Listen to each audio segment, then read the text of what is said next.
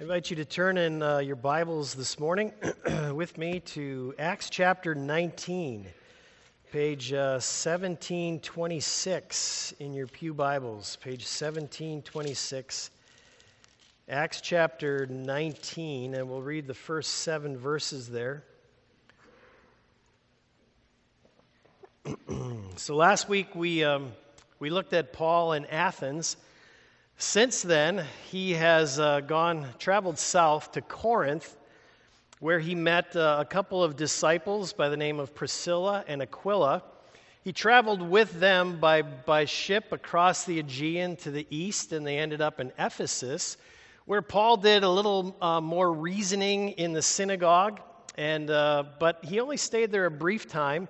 Left Priscilla and Aquila there to continue to work with the church. We also meet a new disciple in chapter 18 by the name of Apollos. And we'll talk a little bit more about Apollos during the message. But he met up with Priscilla and Aquila in Ephesus. Sounds like he did some teaching there as well. And then we get to chapter 19, where Paul actually comes back to Ephesus and does some more teaching there. So let's pick it up. Verse 1 of chapter 19, again, page 1726. Just please keep your Bibles open as we look at the text this morning. While Apollos was at Corinth, Paul took the road through the interior and arrived at Ephesus. There he found some disciples and asked them, "Did you receive the Holy Spirit when you believed?" They answered, "No, we've not even heard that there is a Holy Spirit." So Paul asked, "Then what baptism did you receive?" "John's baptism," they replied. Paul said John's baptism was a baptism of repentance. He told the people to believe in the one coming after him, that is, in Jesus. On hearing this, they were baptized into the name of the Lord Jesus. When Paul placed his hands on them, the Holy Spirit came on them, and they spoke in tongues and prophesied. There were about 12 men in all. And this is the word of the Lord. Thanks be to God. Sisters and brothers in Jesus Christ, when I was, I think this was back in grade school at some point, and I have vague memories of this, but I'm pretty sure it happened. You know how that goes. But we were all out for recess one day, and we came back in, and there was something written on the board, and it was something to the effect of "Carl loves Jane." And we all looked at that, and we started laughing, right, as little kids do. All of us, I think, except for Jane, who started crying. And I don't know about Carl, but he didn't feel too good about that either, I expect. Anyway, when the teacher finally came back into the room and found her room in chaos and saw what was on the board, she did what teachers did back then, this kind of thing. She lined us all up, and then she peered into our eyes, each one of us as individuals, and said something like, "Peter, did you write that on the board?"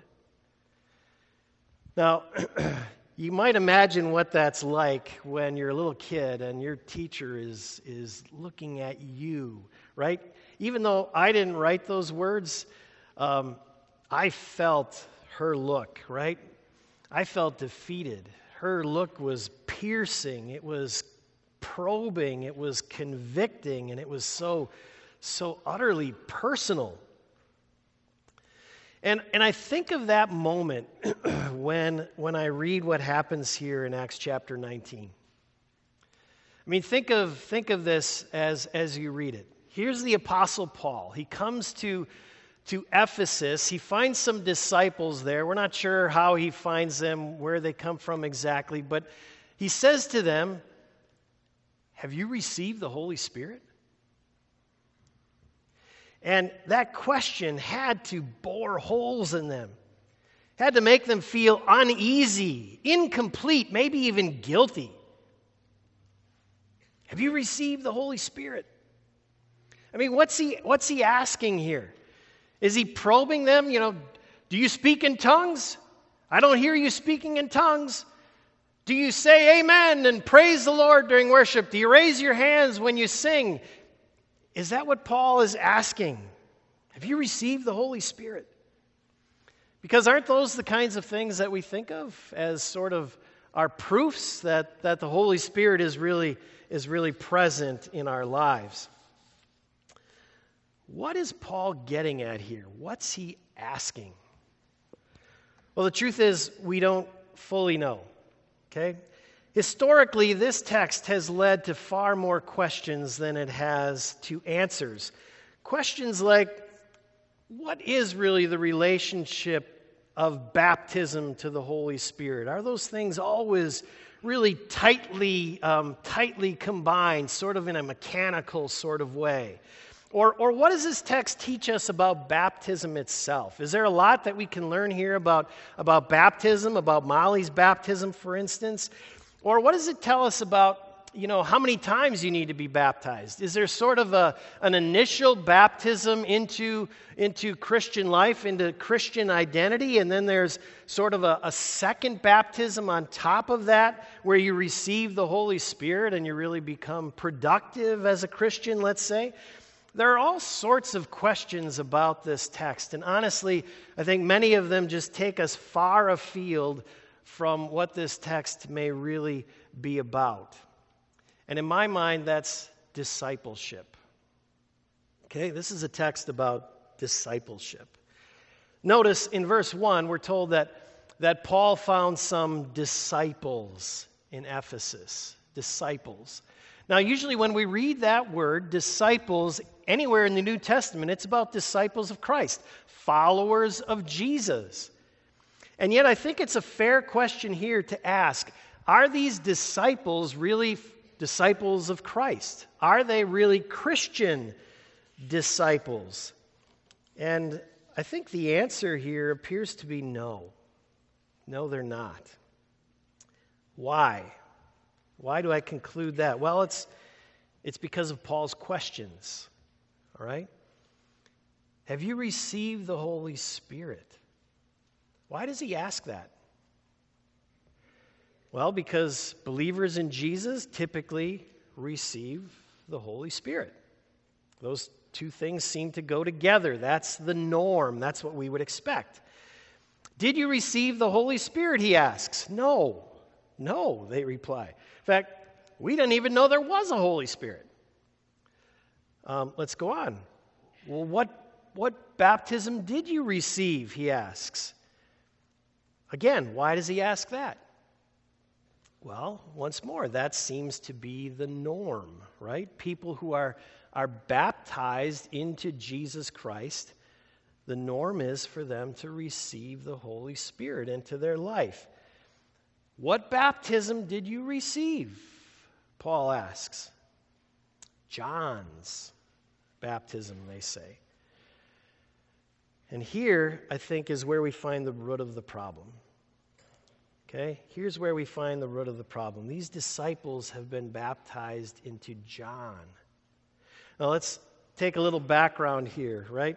I mentioned Apollos. So Luke, in the account just before this chapter, so it kind of comes at the end of chapter 18, he introduces us to the character of Apollos. And Apollos has been doing some teaching in Ephesus, like I said.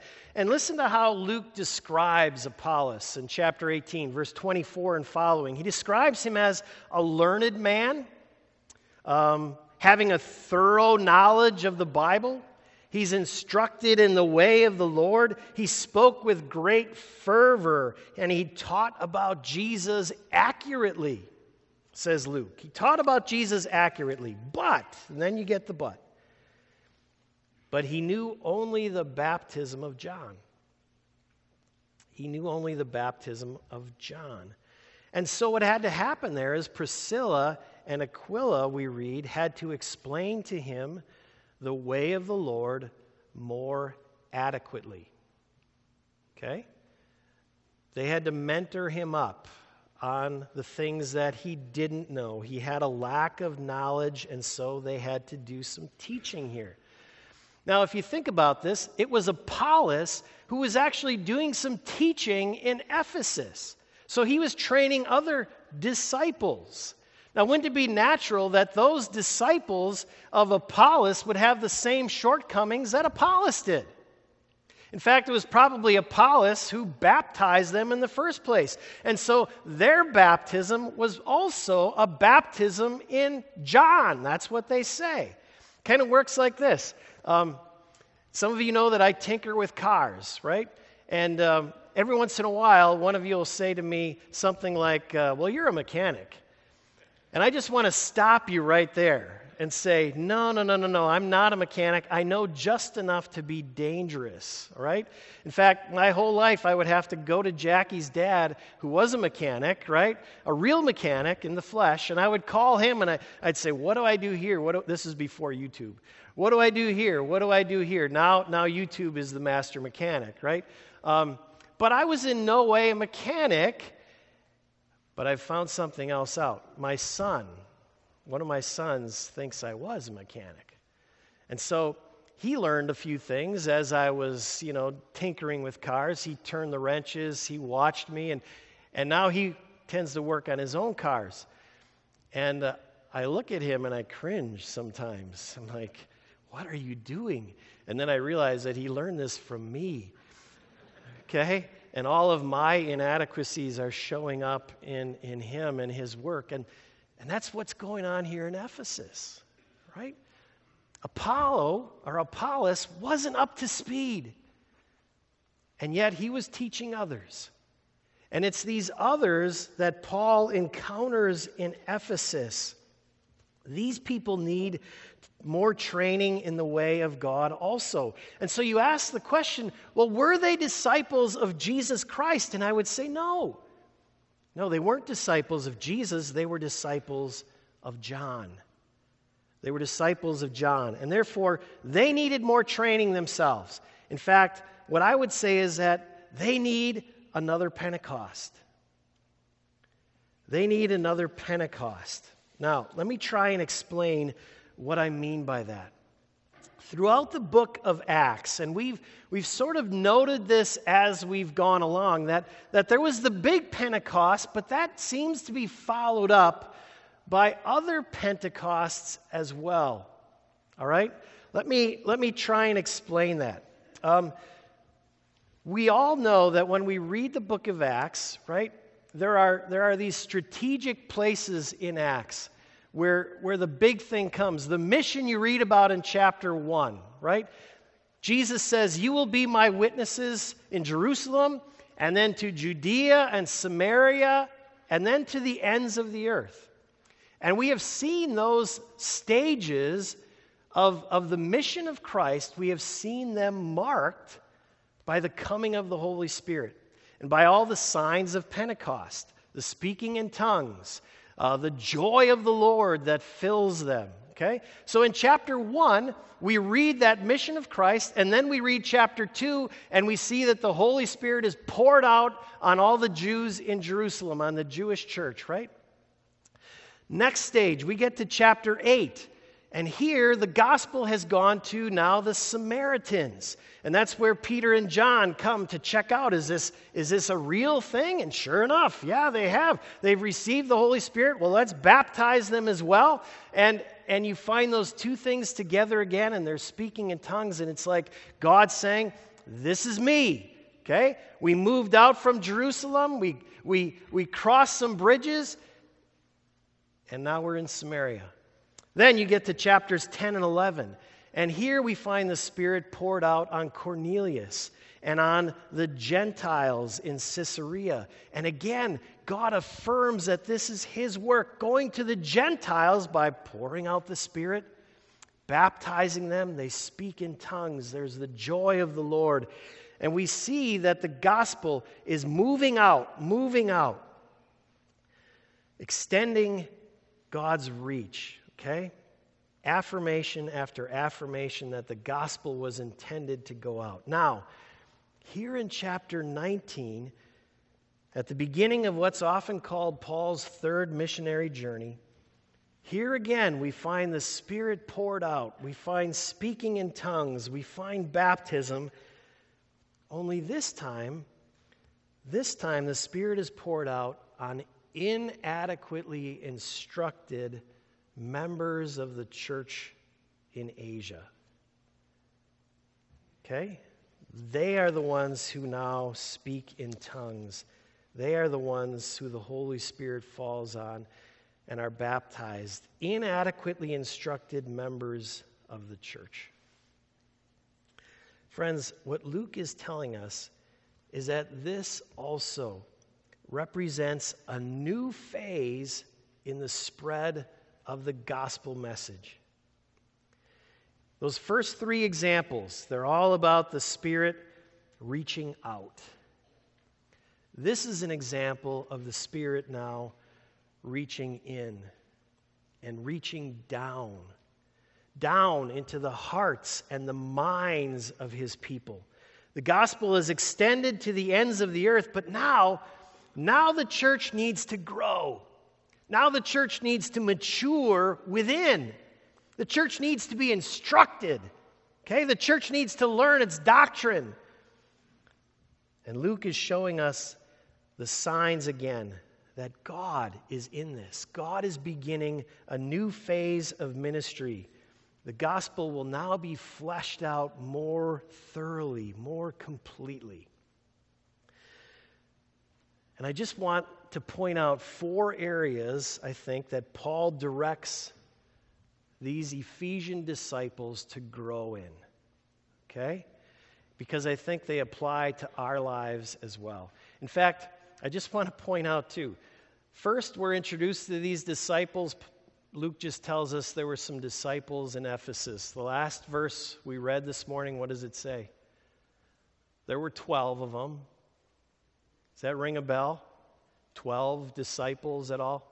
I mean, that's an image throughout the New Testament, not just of literal 12 disciples, but it's an image of the church, the foundation of the church. And it's as if Luke is telling us the things Paul says here, they don't just apply to these 12 people in Ephesus, they apply to the whole church. So let's look at these a minute. 4 areas, I think, where Paul wants the disciples of Christ to grow in. The first is belief. Okay? These disciples are inadequate in their belief. They're inadequate in their belief. How so? Well, their allegiance is divided, isn't it? Their allegiance is divided. They're not just followers of Jesus, they're followers of Jesus and of John. In fact, you might even say they're followers of John, and now they're trying to tack Jesus on top of that. And friends, it doesn't work that way. Divided allegiances show. They show up in our lives. They show up in how we live. Paul took one look at these disciples, and he asked them that question. Okay? Is the Holy Spirit in you? What tipped him off to that, do you think? That the Holy Spirit wasn't there. What tipped him off? Was it the fact that they weren't speaking in tongues? I have my doubts. I have my doubts that that's what tipped him off. My guess is something more like this, that those disciples looked a lot more like John the Baptist than they looked like Jesus. I mean, maybe they lived out in the desert instead of in the city. Maybe they ate locusts and wild honey instead of soup and bread like everybody else. Maybe they liked to dress in camel's hair and leather. You know, maybe it was all black leather. Maybe they looked like Johnny Cash, and so they were very easy to spot. And if so, maybe they were just very dour sorts of people, right? Tall and dark and dour. Maybe there was no joy in their gatherings when they got together. Maybe there was no grace in their words. And maybe there was no peace in their hearts. And so Paul took one look at them and he said, is the Holy Spirit in you? You see, you can't worship Jesus and John. You can't divide up your allegiance. It shows. In fact, you can't worship Jesus and anything else. You can't worship Jesus and country. It shows. You can't worship Jesus and sports. It shows. You can't worship Jesus and family. You can't worship Jesus and works or and intellect and pedigree. You can't worship Jesus and any of those things because it shows. One of the ways it shows, in fact, is that we find ourselves actually longing for the Holy Spirit. Longing for more meaning, more comfort, more assurance, more purpose in our lives. But notice something here with me, okay? When Paul hears their answer, did you receive the Holy Spirit? And he hears their answer, we didn't even know there was a Holy Spirit. What does Paul say? Well, then receive the Holy Spirit. No. What he says is, you need to believe in Jesus. You see, you don't get the Holy Spirit and then Jesus. You get Jesus and then the Holy Spirit. That's how it works. What Paul is saying is you need Jesus and only Jesus, nothing else. And when you have Jesus, yes, you will have the Holy Spirit in your life. They need to grow in belief. Okay? The second area that Paul wants them to grow is the area of knowledge. Knowledge. They are inadequate in their knowledge.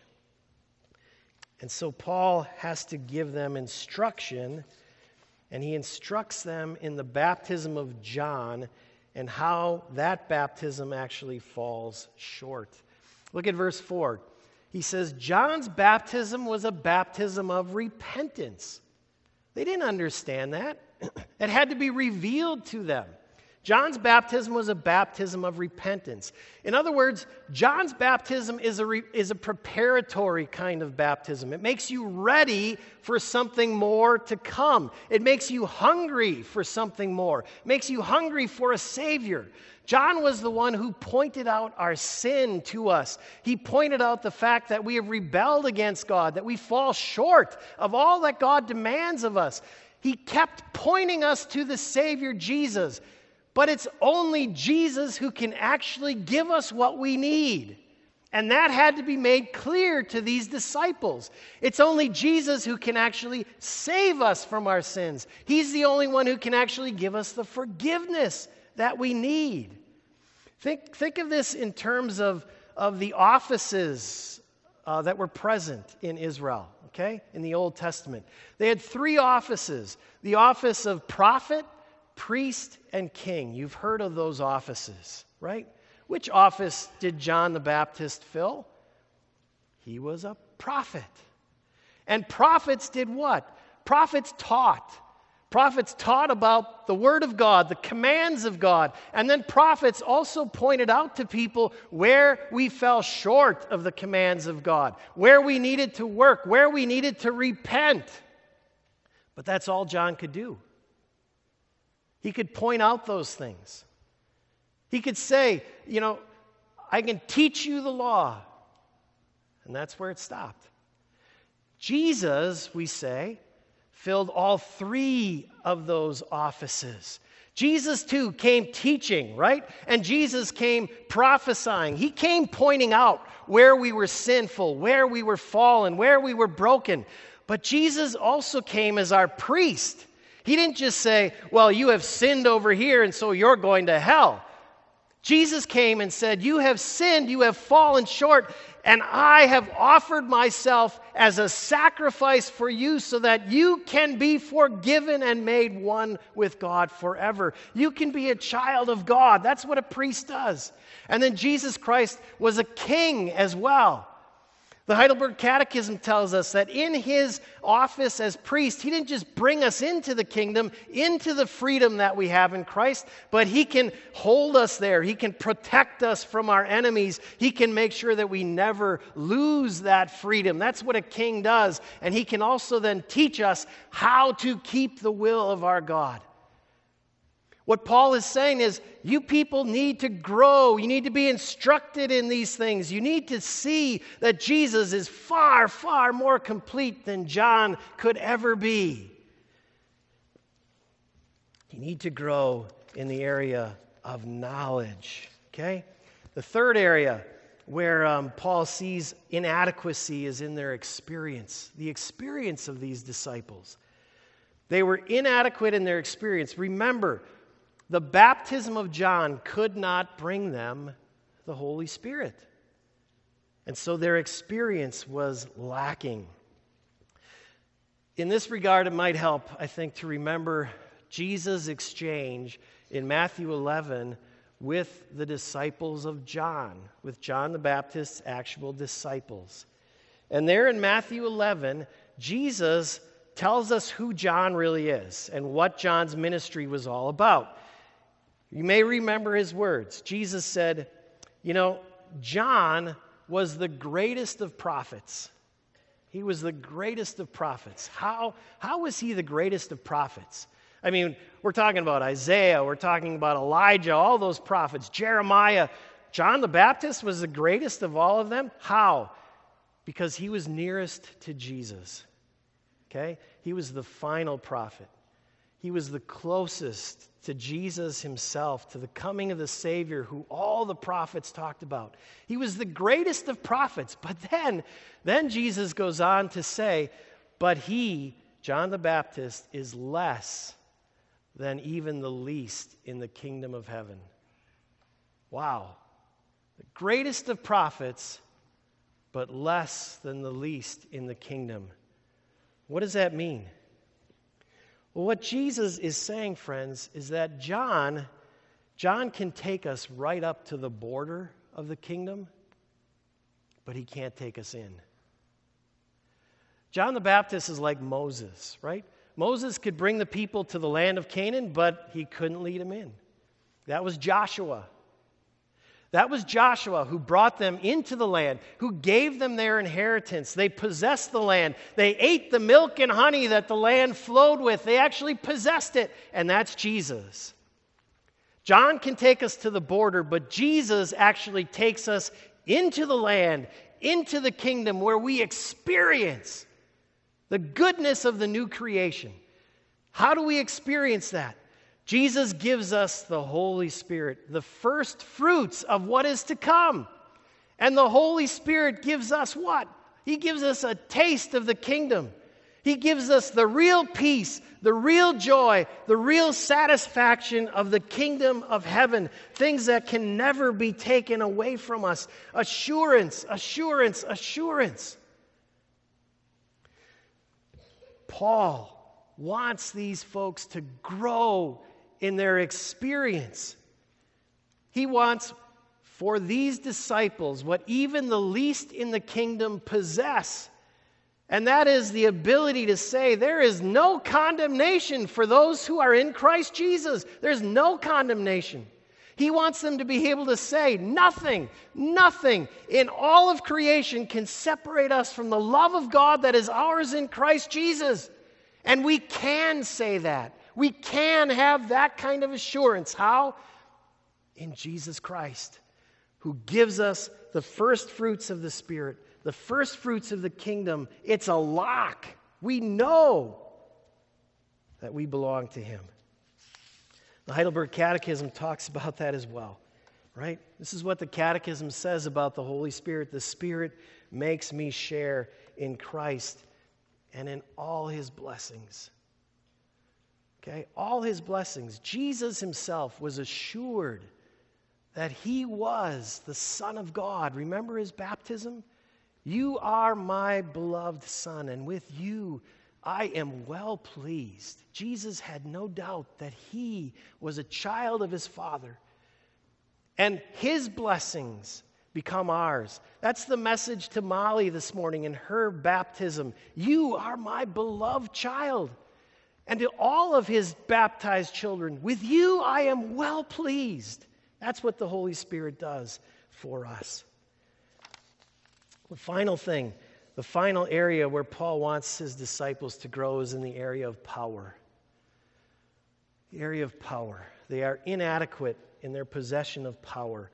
And when we're talking about power here, I'm not talking about the flashy gifts of the Holy Spirit. I don't think Paul is saying, you folks are inadequate, you don't speak in tongues, you don't do miracles, you don't prophesy. I don't think that's what Paul is saying. And yet, he is saying that they lack in power. If they lack the Holy Spirit, they lack in power. What kind of power are we talking about? Well, some of those gifts belong to some of us as believers, but all of us as believers have received a different kind of power, and it's this. We have the ability to glorify God in our living. You have that. The ability to give glory to God in your life, in your everyday routines. You can glorify God. You have the power to resist temptation to sin. You do. That is your power from the Holy Spirit. It belongs to all of us. The devil cannot have his way with you if you rely on the Holy Spirit. You have the ability to do good works. You can. You have the power to bless your neighbors through your work. Your work is not in vain when done by the power of the Spirit. You have the wisdom to guide your children in the ways of Christ. Don't doubt that. The Holy Spirit will give you that power. We have to walk with that Spirit and keep in step with that Spirit. And that power, friends, is available to each and every one of us. Friends, how great would it be if the Apostle Paul walked in here this morning and he peered into your eyes and in a very personal way he said, you know what? I see you've got the Holy Spirit in your life. But wouldn't it be even better? Wouldn't it be even better if your friends at work, or if your children, or maybe your spouse, if they looked into your eyes and they said, you know what? I see the Holy Spirit in you. That's the goal. Let's pray. Lord Jesus, we want more of you. We want you to be our only Savior, the only one in whom we trust, the only one that we worship. We don't want our allegiance to be divided with anything else. We want to grow in knowledge. We want to grow in the experience of your Spirit. We want to grow in the power of your Spirit. We want to share in all the benefits of Jesus Christ. Give us true belief. Give us your Holy Spirit. And help us grow. Help us be the kind of disciples who continue to grow in all of these areas so that we can continue to be your witnesses in your world. This is our prayer in Jesus' name. Amen.